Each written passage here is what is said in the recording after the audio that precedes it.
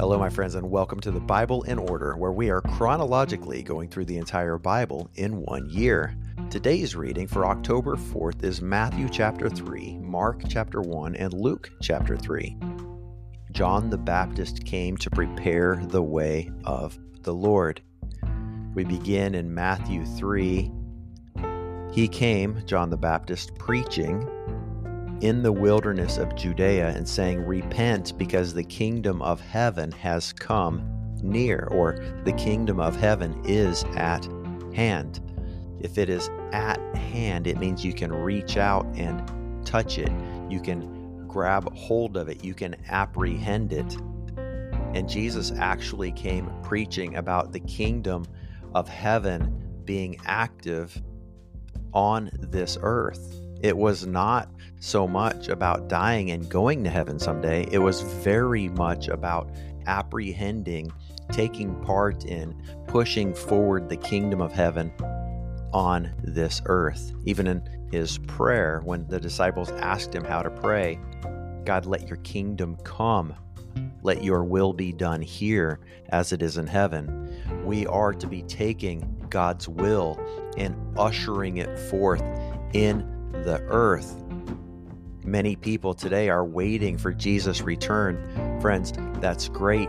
Let's wait and let's be busy while we're waiting, ushering forth the kingdom of heaven, having God's will done here as it is in heaven. The people had to repent because they were doing it wrong. The religious people, the faithful people were realizing that they weren't living according to God's standard for their lives. And how would they know unless John came and told them? We read later in the gospel that it was only those who received John who were able to identify properly the Messiah, Jesus, when he came. The same way a mountain road is created for people to drive on, the high places are made low, the low places are filled in to make a somewhat level path. He is the one spoken of through the prophet Isaiah. In the New Testament, it says, "A voice of one crying out in the wilderness, prepare the way for the Lord, make his paths straight." It's a quote from Isaiah chapter 40, verse 3. "A voice of one crying out in the wilderness, prepare the way of Yahweh, make a straight highway for our God in the desert." How many of us are willing to be a John the Baptist who is preparing the way for the Lord? We want Jesus to return, but we need to be preparing the way for him. Many of the Pharisees and Sadducees, who were the religious leaders of that day, think of them as seminary and Bible school professors. The pastors of the mega churches were coming out to him to see what was going on, and he referred to them as a brood of vipers. I am certainly not indicting the Bible teachers of today, but it is interesting to note. John says to them, produce fruit in keeping, consistent with repentance. The numbers are not enough. The title is not enough. The respect from society is not enough. What is the fruit of your ministry? The byproduct of what you're doing, is it in keeping with God's kingdom moving forth? Friends, let's stop making excuses about why God's not moving or how God's not moving in our society today, and let's start preparing the way. It begins with repentance. Search me and know me, O God. Find any unclean way in me, expose it, change me. Father, the things when I don't want to do the proper thing, come and change me, illumine that part of my life. Father, bring the heat of the Holy Spirit and purify me. Refine me like silver, O God. And Jesus comes out to John and is baptized. John says, I need to be baptized by you. Jesus said, this is how we fulfill all righteousness. The Holy Spirit descended on him like a dove. So often the things of the Spirit appear one way to you or to me. Somebody else sees or hears something totally different. Some people might not see or hear anything at all. They don't have the eyes to see or the ears to hear. but it was a representation. Was there a physical dove there, or was it just a spiritual thing that took place in the spirit realm? Jesus had his identity confirmed by the Father as he took part in this water baptism. He had nothing to repent of. He had no sin, but he wanted to fulfill all righteousness. He was showing us the way. And as he did that and the Holy Spirit descended upon him, God the Father spoke from heaven and said, "This is my Son in whom I am well pleased." Jesus certainly had no question about his identity. Jesus did not need God to speak openly, audibly for others to hear. It wasn't for the benefit of Jesus. It was for the benefit of those who were around, those who were watching. Everything Jesus did was for the benefit of those who were around, those who were watching. In Mark, we see a slightly different view of John's baptism, how he was the voice of one in the wilderness crying out. The wilderness again and the desert are synonymous. It refers to a place of spiritual dryness. It's the place of tribulation and stripping away that we must go through on the way into the promised land. It's the place where the sins are exposed and we repent. We're made into better people through the struggle, through the crushing, through the pressing that takes place in the wilderness. And there's this one voice crying out in the midst of this place of trial and tribulation, in this place of preparation, who's saying, "Prepare the way for Yahweh, make his paths straight."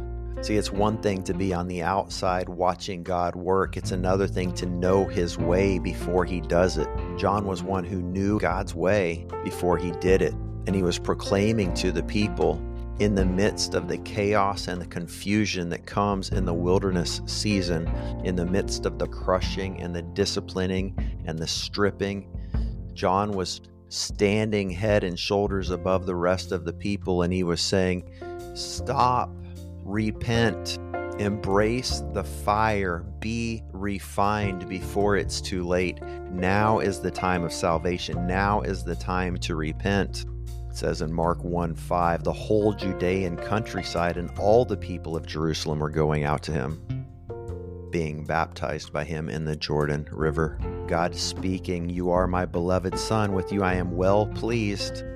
And then immediately the Spirit drove him into the wilderness, and he was there in the wilderness for 40 days being tempted by Satan, by the accuser. As soon as he had his identity confirmed publicly, he received this word from the Father. The enemy came and tried to twist it and take it, to steal it, to destroy it. Satan tried to side rail Jesus' ministry before he ever really got going. That's the way it is, friends. You receive a promise from God, you receive a word from God. Be careful. Watch yourself, because as soon as you receive that promise from God, so often the enemy is going to swoop in and try to steal it. As soon as you get baptized in the Holy Spirit, the enemy is going to swoop in and try to convince you that it didn't really happen. As soon as you get saved and you repent of your sin and you feel the indwelling love and joy and oil of the Holy Spirit filling you, the enemy's going to try to tell you it was all in your head. It didn't really happen. But it did. Jesus begins going around healing people and delivering them of unclean spirits. It's interesting in verse 22, as Jesus was in the synagogue, kind of like one of their churches. It's where the people would gather and talk, read the scrolls of the Old Testament. A man with an unclean spirit was in the synagogue. He cried out, "What do you have to do with us, Jesus of Nazareth? Have you come to destroy us? I know who you are. You're the Holy One of God." Jesus rebuked him, said, "Be silent, come out of him." And the unclean spirit threw him into convulsions, shouted with a loud voice, and came out of him. There's a debate among believers sometimes about whether a Christian can be demonized. In our vernacular today, we talk about demon possession. In Scripture, we see demonization. We see people being demonized, like this man who was in the synagogue. Some would say he was demon-possessed. It's one translation. It's not the best translation. He was demonized. He had a demon. 1 Thessalonians 5 said to the believers there, Thessalonica, don't let the sun go down on your anger. Do not give Satan a foothold. There are so many warnings throughout the epistles from Paul, from Peter, warnings of Satan, warnings about Satan. He's seeking whom he might devour. Paul says, test yourself, examine yourself to make sure that you are in the faith. Don't let the enemy trick you. Don't believe a lie and miss out on the truth. Jesus continued showing us great examples by healing the sick, casting out the demons, not allowing the demons to speak because they knew who he was.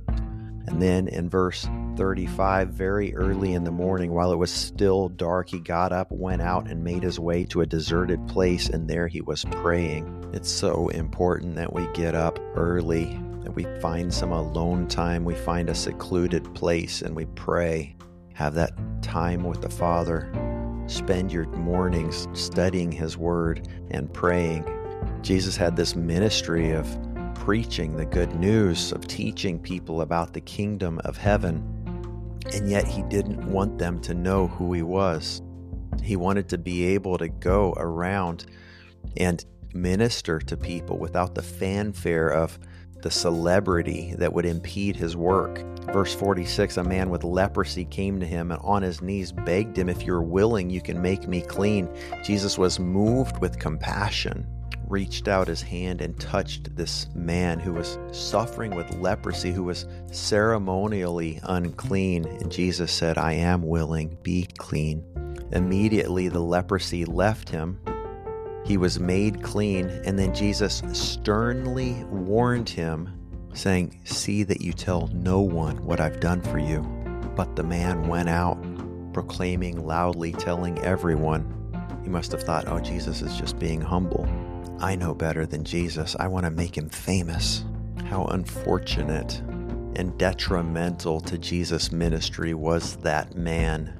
Surely there's grace, but I hope he realized later he made a huge mistake by not obeying, by not respecting the word, by being more focused on his own ministry than what God told him expressly to do. As a result, Jesus could no longer enter a town openly, but he was left out in the deserted places and people came to him. Friends, can God trust you enough to give you the thing that you most want? Will you steward it in the way he leads you to steward it? In Luke 3, John the Baptist is telling the people to repent, and they are openly coming to him and asking the question, what do we need to do? He replied, share what you have with your brothers. The tax collectors came to be baptized. What should we do? Stop stealing from the people. The soldiers came. What should we do? Stop extorting the people. Stop using your authority to hurt people and make yourself rich. But it's interesting that all three of these groups of people asked John, what should we do? There wasn't an altar call. It was repent, turn around, come back to your Father who is in heaven, stop sinning. And the people were cut to their hearts, just like in Acts 2 on the day of Pentecost. There was no altar call. You crucified the Messiah. You crucified the Son of God. And the people said, what should we do? Repent, be baptized. Nothing wrong with an altar call, but it's important for us to know that that did not exist in the church for the first 1900 or so years of Christianity. Many churches today have altar calls where they're trying to convince people to be saved so they can go to heaven someday. And friends, if you read the Bible and believe it for what it says, it's not ever about going to heaven someday. It's about bringing heaven here now, getting in on the mission now. It's a tremendous honor to partner with God to bring forth his kingdom now. And we're doing it by studying his word and making it part of our lives. God bless you, my friends. Thank you for being on this journey with me. See you tomorrow.